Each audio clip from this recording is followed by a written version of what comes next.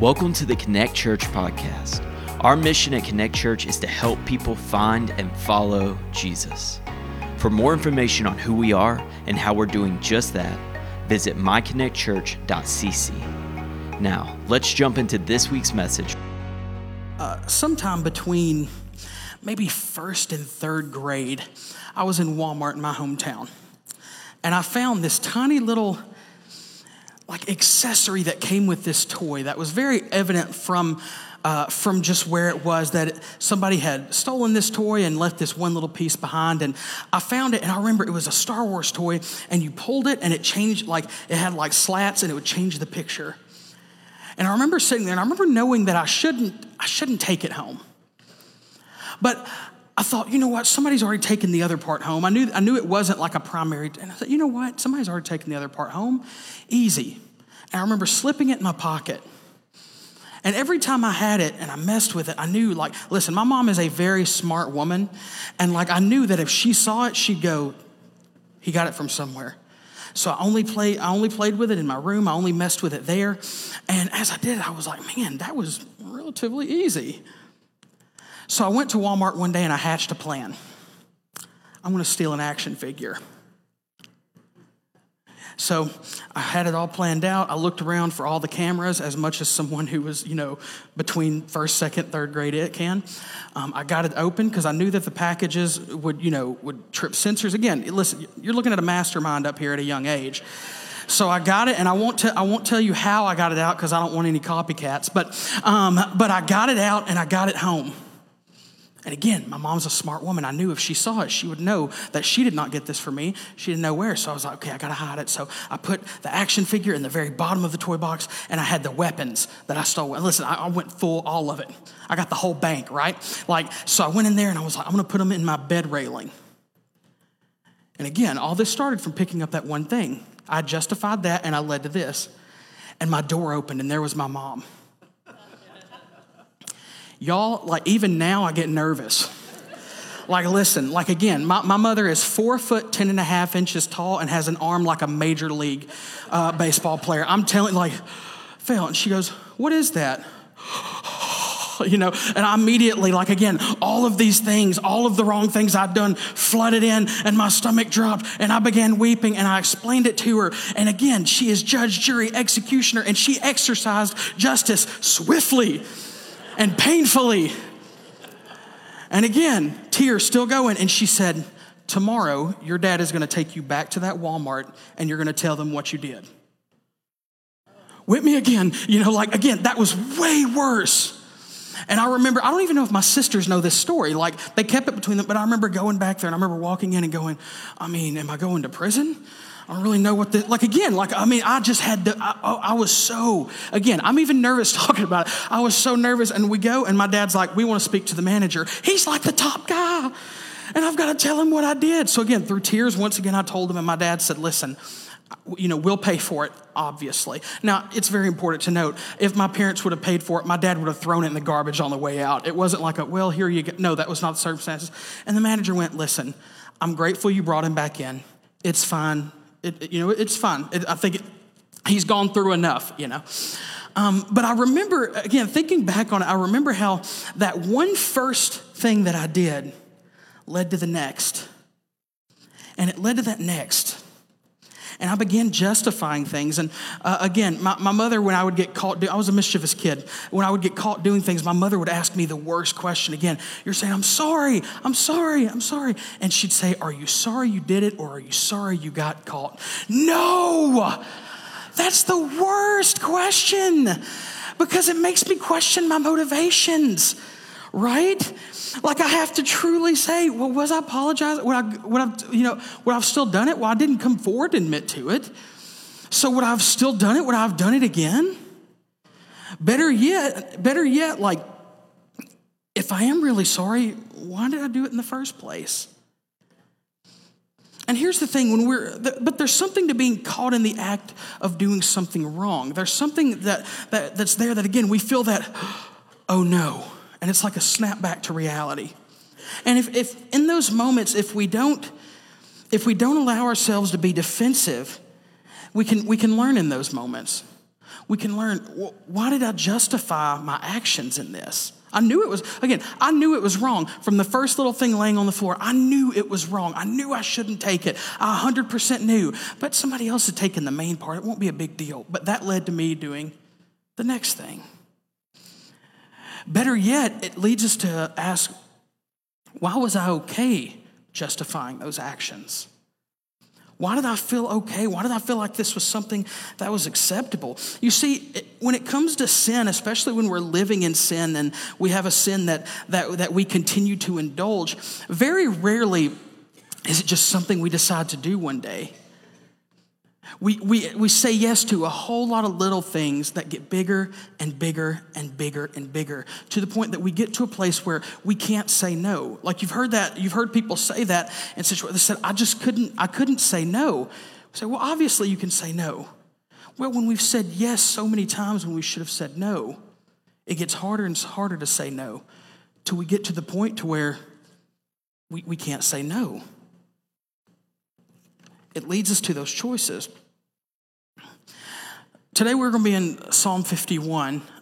This is a heart-wrenching psalm because we can see ourselves in it so much. It's a psalm written by David, and David committed maybe one of the most well-known sins in all of Scripture. But we've got to understand where David came from. So again, Israel wants a king. Israel wants a king really bad. Samuel goes, and Samuel finds Saul. The Lord says, you'll know him because he's a head taller than everybody else. He's very handsome, very impressive. So he gets Saul, and Saul, for a while, does okay and does well. But Saul then becomes impatient. And he kind of wants to do what God wants to do, but he wants to do it his way. So he knows, okay, we need to make a sacrifice, but okay, well, Samuel's here, so I'll make the sacrifice. Well, it wasn't his job. Hey, when you go to the Amalekites, wipe the Amalekites completely out, gone. So I was like, well, listen, I'm going to keep the king. I'm going to keep all the best stuff, and we're going to sacrifice it to God. You're welcome, Lord. Well, this is not what God had called him to do. This is what not God had told him to do, or this is not what God had told him to do. So Saul was from the tribe of Benjamin. There's a whole lot of tension between Benjamin and the rest of the tribes. Look that up. It's not a story you're going to hear necessarily in very, very low ages of Sunday school, but he's from the tribe of Benjamin. David's from the tribe of Judah. God tells Samuel, I've removed my blessing from Saul. Go to Jesse, and one of his sons, I'll tell you which one to anoint. So Jesse brings his son in one at a time, saying, okay, he looks pretty good. And God says, you're looking at the outside. Stop looking at the outside. I look at the heart. So he goes through all the sons, and he's like, so is this all of them? And Jesse's like, well, no, we got the little one who's out there guarding the sheep. Well, bring him in. It says David's ruddy, and he's the smaller one. He's kind of the runt, and that's who God picks. Now, we often think of David like in the pictures of, he's got his little shepherd's crook and he's this, listen, David had killed lions. David was a defender. David was, he's a pretty hardcore dude even at this point, at 12, 15-ish years old, whatever that is. Like, he's a pretty hardcore dude. But because the Spirit of God had been removed from Saul, it says that Saul was being tormented by a different spirit of God that was bearing on his soul. And his advisor said, let's bring in somebody to play some music. Maybe that'll help. Well, do you know anybody? Yeah, we know this little shepherd boy named David. Yeah, he's really, really good. Let's bring him in. So he becomes, and it soothes Saul to do this. So this is the same David who, as a kid, is sent to take provisions to his brothers, and he sees this big giant who's defaming the name of God and who's trash-talking all these people, right? And David, again, I work with teens, and I love working with teens. Some teens are just a little bit more confident than maybe they should be in their abilities, right? And again, we all can do that sometimes, but sometimes teenagers like that way. But again, David's like, why don't y'all just go take care of him? Well, he's big. Okay. He doesn't have God on his side. You know what? I'll take care of him. So Saul comes up and he's like, okay, well, you know what? You can wear my armor. And he puts it on. It doesn't fit well. And again, Saul's wanting to do things his way. David goes, no. He gets 5 stones. He goes down there and he squares up with a giant right in the forehead. Giant falls down. And again, we often end there. But again, David is a warrior. David cuts his head off. Says, listen, He's not going to do that. He's not going to talk about God that way. I have God on my side. How could he? Who does this guy think he is that he can defeat me, who God is on my side? Or better yet, defeat God. I'm just the instrument. So Saul gives his daughter to David, and so he can marry. He becomes Saul's armor bearer, and David begins to win these military battles and do these incredible things. And David's impressive. He's making a name for himself, and people start saying Saul has slain his thousands and David his 10,000s.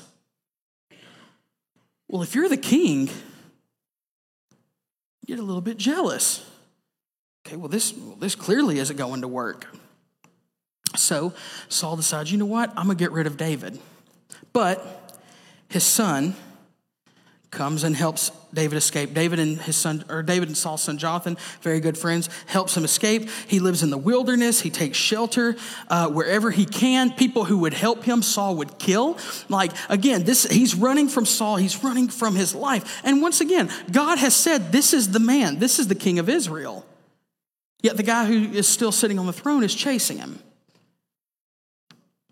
David passes on two separate opportunities to kill Saul. He could have ended his problems, but he passed on two separate opportunities.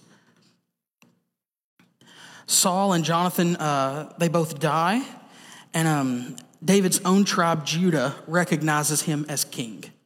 The rest of them don't. They actually recognize Saul's son as king. So for 7.5 years, David was the king of the tribe of Judah. He's the king of all of Israel, but everybody else recognized the other son, the son of Saul. That son is killed, and then David becomes the king of Israel. He assumes the throne of everyone. And listen, things go really well for Israel after this. The Ark of the Covenant is returned to Jerusalem. We know the story of David dancing. He had told Jonathan that he would treat his family kindly. Now, if you're a king and another king comes in, this other king, your best bet is to wipe out everyone who knew or was loyal to this other king.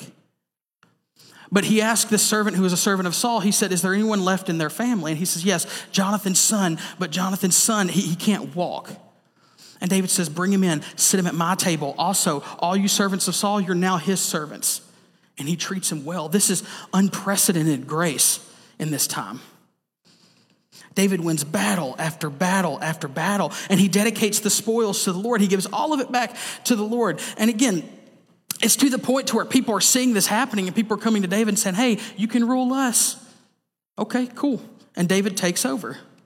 David is doing incredibly. This is the golden age of Israel. Everything is great because God has blessed David and David's leadership, and God tells David, I will give you a life of peace and rest if you continue to be faithful. This is about 10 years after David was reigning. And it's important to note that whenever life is going well, whenever things are going really great, that's often when we're most vulnerable. That's often when we let our guard down a little bit. We feel untouchable. We feel like whatever we do is going to be great. And we begin thinking that maybe I am the reason this happens. In 1 Samuel 11, or 2 Samuel 11, we see where David is not where he's supposed to be. In the Middle East, even to this day, there's a fighting season that begins in spring. And kings at this point would go out with their armies. But David didn't this time. So he's not where he's supposed to be. So he's on the roof of his house, and he looks over and he sees Bathsheba, and she's taking a bath. And he inquires about her. Who is this? They say, oh, it's Uriah, the soldier. He's gone. It's Uriah's wife. Well, David sends for her. David brings her there, and David sleeps with her. Now, as a kid, I grew up thinking that this was probably mutual, but you've got a man who, again, who is God's man after God's own heart. Israel's doing well because of his leadership. He brings her in and does what he wants, and then sends her on her way. Well, she becomes pregnant, and David immediately goes, okay, I need to get out of this. What do I do? So David's faithful commander of his armies is Joab. He sends a messenger and says, send Uriah to me. So Uriah comes and he says, listen, you know what? Let's have a meal and then go down to your home. Go down to your home. Just stay the night. It's fine. Just go down to your home. They've been gone for a while. Go down to your home. So Uriah goes out and he sleeps in front of the king's gate. And they tell David this, and David's like, why didn't you go home? And Uriah says, the Ark of the Covenant and Israel sleep in tents, and my lord Joab and the servants of my lord are camping in the open field. So Uriah stands firm with his soldiers. Uriah's an honorable man. He stands firm with his soldiers. And again, David's expecting him to go home, spend the night with his wife, do what married couples do, and then, we're clear, we're good. So David says, okay, you know what? Tonight, eat with me, then you can go back tomorrow. So he's like, you know what? I'm going to get him drunk. Lower the inhibitions a little bit. See what happens. Uriah goes out and sleeps where David's servants sleep. So David says, okay, that didn't work. I'm on a time crunch here. What can I do? So he writes a letter to Joab. Now, Joab has been with David for a while. Joab is the commander of his armies. And he says, here's what I want you to do. I want you to take Uriah and put him where the most intense fighting is, where, it's just the hardest fighting. Put him there, and I want you to advance and then retreat. And I want Uriah to be killed. Then he gives the letter to Uriah, seals it, and says, take this to the commander. What an honor for Uriah that David would trust him with such a letter. So he goes. Joab, who is faithful to David, says, okay. They do that. Not only Uriah dies, but it says several servants of David also die because of this. They send messengers back. Hey, Uriah is dead. It says Bathsheba mourned at the loss of her husband. Once she got past that period, David brought her into the palace and made her his wife. It's pretty horrendous. I think we can all agree that is not an honorable thing to do. And here's the thing. Maybe if we think about human nature, we can see how David could have possibly justified this in his mind. Again, I knew it was wrong to steal an action figure, right? But I could justify it. So maybe David said, man, you know what? Israel's doing well, and I care about the reputation of the Lord. I don't want the reputation to be bad, but also like I've got my reputation, and I'm God's man. I'm a man after God's own heart. That's what I've been told. And I need to maintain my reputation. So I'll bring Bathsheba in. We'll keep her in the palace. She has the baby. The timeline's muddled. Fine, easy. A few years pass. And we see where the new prophet Samuel has passed long ago, and the new prophet Nathan confronts David. And he tells him this story about two men, one rich, one poor. This rich man had many flocks, many flocks of animals. And the poor man had one sad little lamb, but the man loved the lamb. It says that he loved it as his own child. The lamb stayed in their home. The lamb ate from his plate. Like again, he loved this little lamb. And a traveler came to visit the rich man, and the rich man, rather than taking one of his many flocks, he took the little lamb from the poor man and slaughtered it to feed them. Well, listen, David's not going to stand for that. In that moment, David stands up and says, as the Lord lives, the man who has done this deserves to die, and he shall restore the lamb fourfold because he did this thing and because he had no pity. And it may be one of the most powerful statements in the Old Testament. Nathan looks at him and says, you are the man. Imagine you're David. Again, it's been several years. Maybe you kind of pushed it to the back of your mind. We don't really know, but and Nathan tells him the whole story. Nathan says, that peace that God had promised you, you were unfaithful. You will be at war. Your family will be at war. And this child that you had with Bathsheba will surely die because of your sin, because of what you did. David's only recorded response to all of that from Nathan is he says, I have sinned against the Lord. No justification, no excuses. Now, Bathsheba would later have another son, Solomon, who we know became king right after David. And again, Jesus would be born through this line. But even still, we see this moment where, again, David is confronted with his sin. In Psalm 51, verses 10 through 12, this is David's response. David has not gone far from his musical upbringing. He expresses himself through this poetry, and he expresses himself through this. And again, read the whole psalm, but we're going to focus on those 3 verses there, starting in verse 10. He says, "Create in me a clean heart, O God, and renew a right spirit within me. Cast me not away from your presence, and take not your Holy Spirit from me. Restore to me the joy of your salvation, and uphold me with a willing spirit." Now it's important to note, David offers no excuses in this psalm. Well, Lord, I was tired. Well, Lord, it just kind of happened. We don't see the typical response whenever, public figures or someone mess up. Well, it was a lapse in judgment. I made a mistake. David doesn't say that. In fact, in verse 2 of this chapter, he says to God, "Wash me thoroughly wash me thoroughly from my iniquity and cleanse me of my sin." That word sin is kata'ah, which is translated into sin in some places, but other places it's translated into evil. Listen, we can sin, we can make a mistake, right? But you don't commit evil accidentally. You don't do something evil accidentally. That is a conscious choice. And by the way, this isn't something that can be undone. This isn't something that David can go back and just go, "Just kidding." This is something that has been done. In verse 10, he asks him to create a new heart and to renew a right spirit. David is asking for nothing less than a miracle here. In fact, the same word that is used when he says create is the same word used in Genesis when it talks about God creating the heavens and the earth. It's creating something out of nothing. David understands that nothing he has to offer can go into this. Lord, create in me a new heart. You're the one who can do it. You see, repentance, it's tempting to say, well, I'm repentant. I'm repentant. Okay, well, that's easy to say, but repentance requires a change. And that change can only be done by God, Creator. You see, the capability to sin is always within us. Is always within us. And we all have this tendency, and we all have this proclivity to sin, to lean into the flesh, to allow the flesh to take over, and to do what we feel in the moment. Romans 7:18, Paul says, "For I know that nothing good dwells in me, that is, in my flesh. For I have the desire to do what is right, but not the ability to carry it out." This is a desperate plea for renewal and for restoration. He wants God to change him.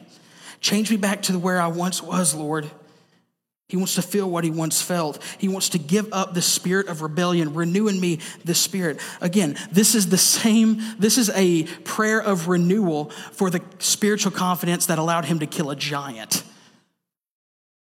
David didn't walk in going, well, maybe the Lord will do this. No, David walked in saying, no, the Lord will prevail today. I don't care how big he is. He's asking for renewal in that spirit. Later on in Ezekiel chapter 36, verse 25 through 27, again, if you look up this verse, circle where, this is God talking, circle where it says I or my. It says, "I will sprinkle clean water on you, and you shall be clean from all your uncleanliness. And from all your idols I will cleanse you, and I will give you a new heart, and a new spirit I will put within you, and I will remove the heart of stone from your flesh, and I give you a heart of flesh. And I will put my spirit within you and cause you to walk in my statutes and to be careful to obey my rules." God doesn't say do better, be better. God says, I will renew you. I will change you. I will remove that heart of stone and put a heart of flesh within you. David understands that the only thing that he can bring to this situation is his willingness to allow God to change him. David understands what he's experiencing, and David can't bring holiness to the table, right? Well, God, I will be holy.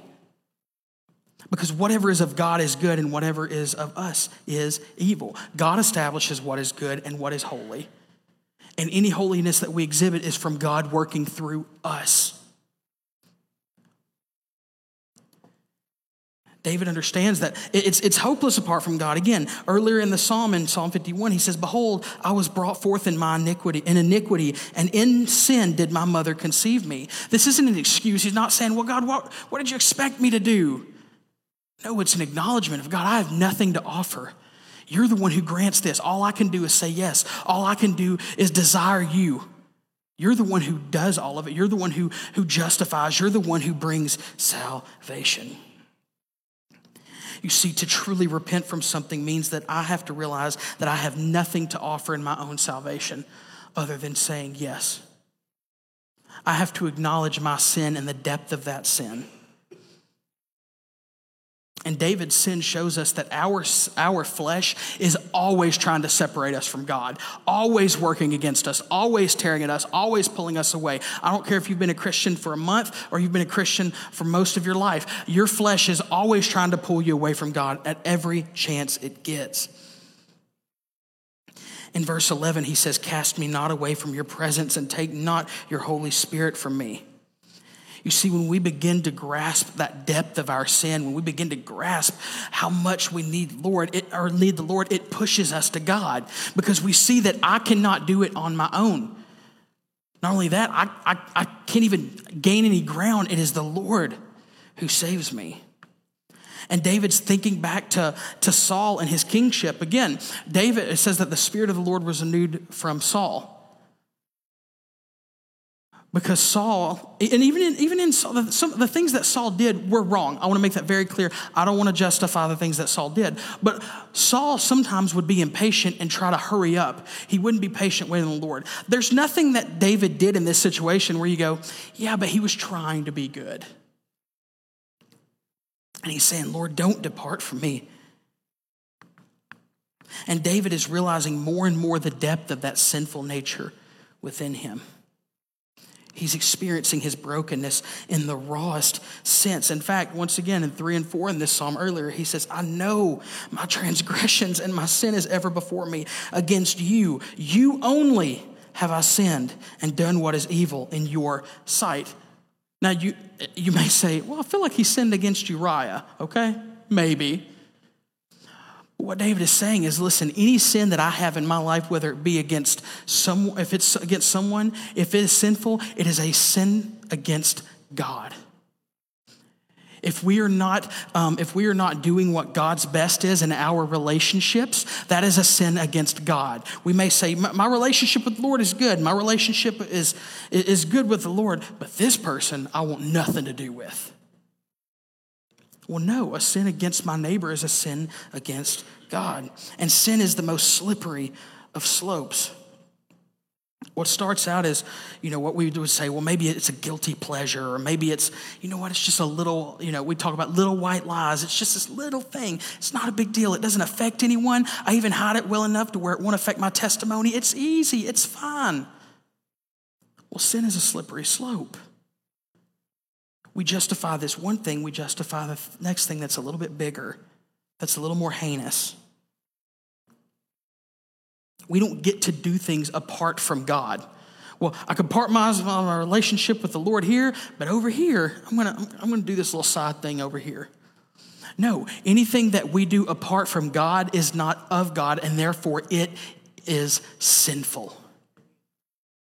Every aspect of our life has to be lived and defined by our relationship with the Lord. And listen, however bad I think my sin is, even when I'm broken, however bad I think my sin is, it is far worse.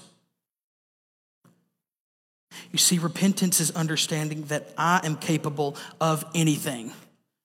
And I mean that in the most negative sense. I hear complaints, and nobody from in here, obviously, about younger generations, about my generations and younger, and say, well, they're told, they can do whatever they want. They can be whatever you want. And, they need a reality check. Well, yeah, that's true. But I also think, how often do we talk to our kids about, hey, listen, the world is trying to pull you away. The world is trying to wreck you. We say, you know what, this has been your dream for so long. This is what you want to do for so long. And you know what, if you work really hard, you can do it. When is the last time we've said, God has placed this desire within you? God has put you on here for a purpose. What is that purpose? We remove this idea of, you know what, not my kid. Again, not my kid. I try to be, I'm objective. Everyone's objective about their own kids 100%. I've seen my son's depravity, right? And as clearly as it possibly can get, right? I try to be objective on that, but I also try to make sure that we teach him and that we use those moments as teachable moments to speak into him.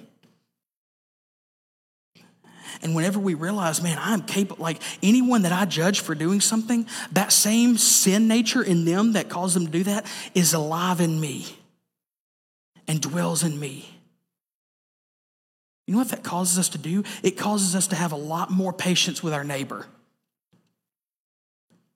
It calls us to give grace because I know that I'm capable of sinning the same way they are. Not only that, it makes me keep my guard up against temptation. Even when things are going as well as they possibly can, I know what my tendencies are.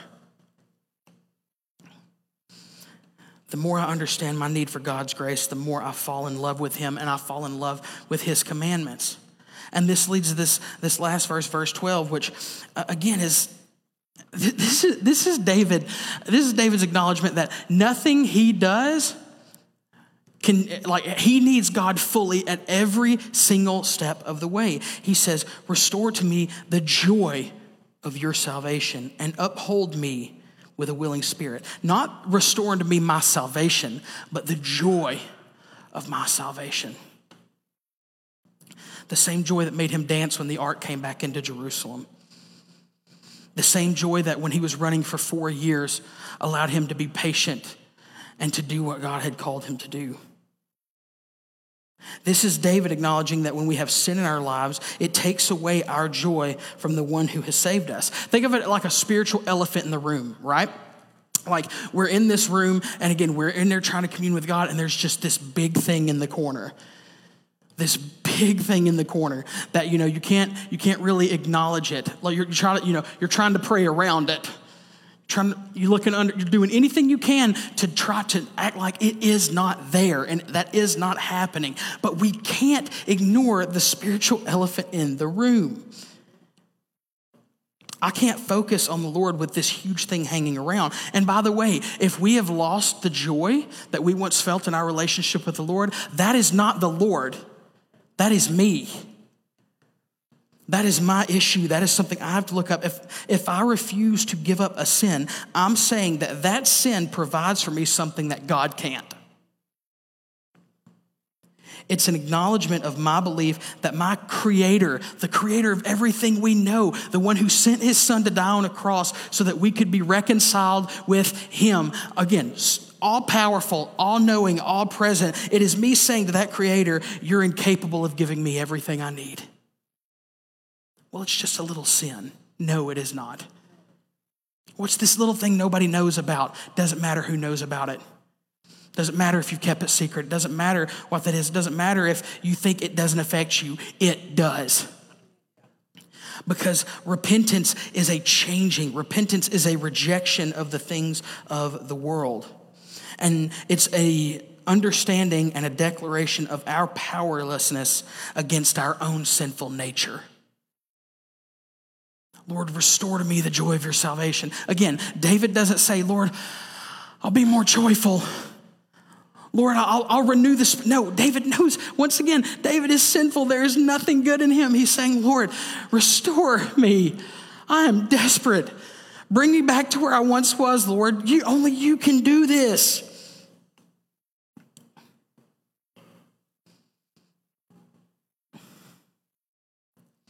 God gives us the Spirit to wage war against our flesh, but we have to see sin as sin. We can't justify it. We don't try to let it slide. We don't try to let it ignore it. We don't try to say, well, you know what, I'll do better next time, because we won't. And if we're trying to repent if I'm trying to gain repentance to make me feel better, I'm missing it. There has to be grief. there has to be an acknowledgement of my sin. 1 Corinthians 7:10, for godly grief produces a repentance that leads to salvation without regret, whereas worldly grief leads to sin. If all I'm trying to do is avoid the consequences of my actions, then I'm not pursuing the Lord. If all I want to do is, not have to take the toy back to Walmart and talk to the manager, if that's the only reason I'm doing all that, if that's the only reason I'm saying that, then I don't really feel bad for what I've done. Repentance isn't a removal of our guilt. It's a removal of anything that is between us and our Creator. It can be painful. It's a process. It takes a while. It may be me saying no to something I've wanted all of my life. It may mean me saying, you know what? This thing that draws me in, this thing that I've loved all my life, I've got to give that up. It may mean selling the things that we put our time and our efforts and all of our concentration and all of our resources into, because I see that this is the spiritual elephant in the room. This is the thing coming between me and God. And you may say, that seems crazy. Well, is it worth it? Is it worth my relationship with God to say no to everything of the world? Because if it's not, then we're not repentant. Because repentance is allowing God to remove all of the obstacles that are between me and Him. This doesn't mean a removal of consequences either. Again, David's family continued to battle back and forth. That child who he had conceived with Bathsheba, that child died. David's son Solomon would take over the kingdom, and then the kingdom would be split. There were consequences to David's actions. But when we're truly repentant over something, when we truly say, God, I don't desire this anymore. I see my sin. I know my sin. I know what I'm capable of. And I know that I'm just as likely to go back to it apart from you. In fact, I'm more likely to go, God, take this away. We no longer allow the things of the world and of our flesh to determine value. So that thing that we've held on to for years, it doesn't mean anything. The thing I've always wanted to do, well, if that's not what God's best is, I don't want to do it anymore. It changes the way we think, the way we speak, the way we interact with other people. And if you have the thought, and I've heard people say this, well, you know what, I'm going to do what I want and I'll just ask forgiveness later. That is not repentance. That's a formality. You can't loophole salvation. That's trying to follow God with your old sinful heart. That is trying to follow God your way. That is trying to say, well, you know what, Lord, I'll do it your way, but whenever I've had all my fun, whenever I've done what I've wanted to, whenever I've, done everything I possibly can do, and when I'm out of everything, then I'll say yes. There are consequences to sin, and this is where this gets a little bit it's going to feel really negative, but it's not. When we are truly repentant, there are still consequences to that sin. That doesn't mean the consequences disappear.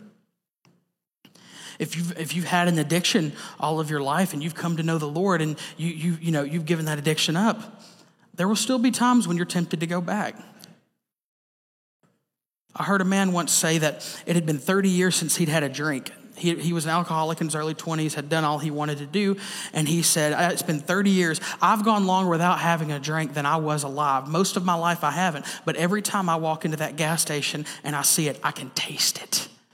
I remember how I felt. I remember what it did to me. I remember how it numbed my problems, and it numbed the things within me, and it numbed all the stuff that I didn't want to experience or I didn't want to confront. I remember it, and it's been 30 years. There are consequences to our actions. So if we think that it is necessary to say, well, you know what, I'll ask forgiveness at the end of my life. Well, that's not the case.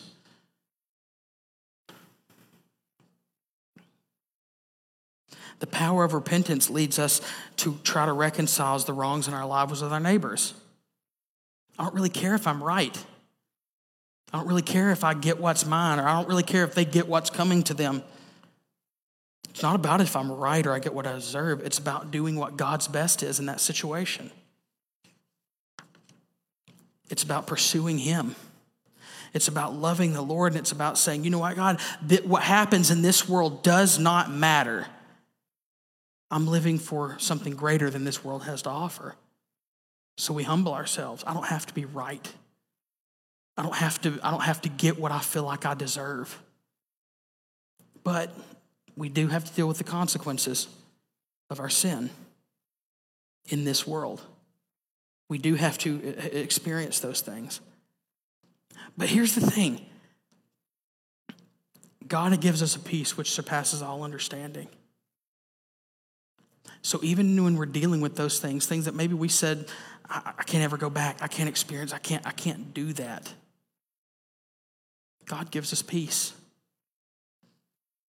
God gives us peace. You know, I've done these things in my past, and listen, I know most of you here. I don't know everything you've done. I don't know most of your deep, dark secrets. I don't know any of that. I don't know your struggles. I don't know those sorts of things. But listen, whenever we repent and God restores the joy of his salvation, we fall back in love with reading his word. We fall back in love with doing what God's called us to do. We fall back in love with spending time in prayer and spending time with fellow believers, not just hanging out and having meaningless conversations, but encouraging one another, telling each other what God is teaching us, talking about how good God is to us. When we sit here and we sing songs in the morning, we don't just sit there and go, oh, that's a good song. We hear the words. We hear what God is speaking through us to those. When we hear God's word teached or taught or preached, we take that in and we experience it and we apply it to our lives and say, okay, God, what do I do next? We do what in the world seems illogical,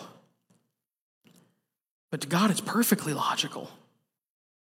We apologize. We don't make excuses. We don't justify what we've done. We don't say, well, you know what? You just don't know where I've come from. You don't know what I've experienced. It's true. But I know that God's pretty clear about what sin is. And I know that with repentance, it requires us to approach that sin. It requires us to think about what that sin does to us and how that sin resides within us. So as Chris comes forward, I want to ask you, maybe there's something in your life that you've not repented of. Maybe it's something actively that you know is wrong, but you're continuing to do it. Maybe it's something that you've said, you know what, it's not that big of a deal. Maybe it's something you've done long ago, but you just feel like, you know what, man, Lord, I just don't feel as close to you as I once did. Maybe you've blocked it out and pushed it aside. Maybe it's a relationship you have right now where, again, they've wronged you and you refuse to budge on that. You refuse to forgive. You refuse to give it up. Well, that's a call to repentance. Because if God is who he says he is, and I 100% believe that. If God is who he says he is, then the things of this world shouldn't dictate how we treat others. The things of this world shouldn't hold us so far away from God, and we shouldn't have these big spiritual elephants in the room. And maybe you say, man, I've been a Christian for years, and as I read God's word, I don't get what I used to get out of it. It's just become what I do. I want you to bow your heads, and I want you to just take a minute and pray. Take a moment just to listen to the Lord.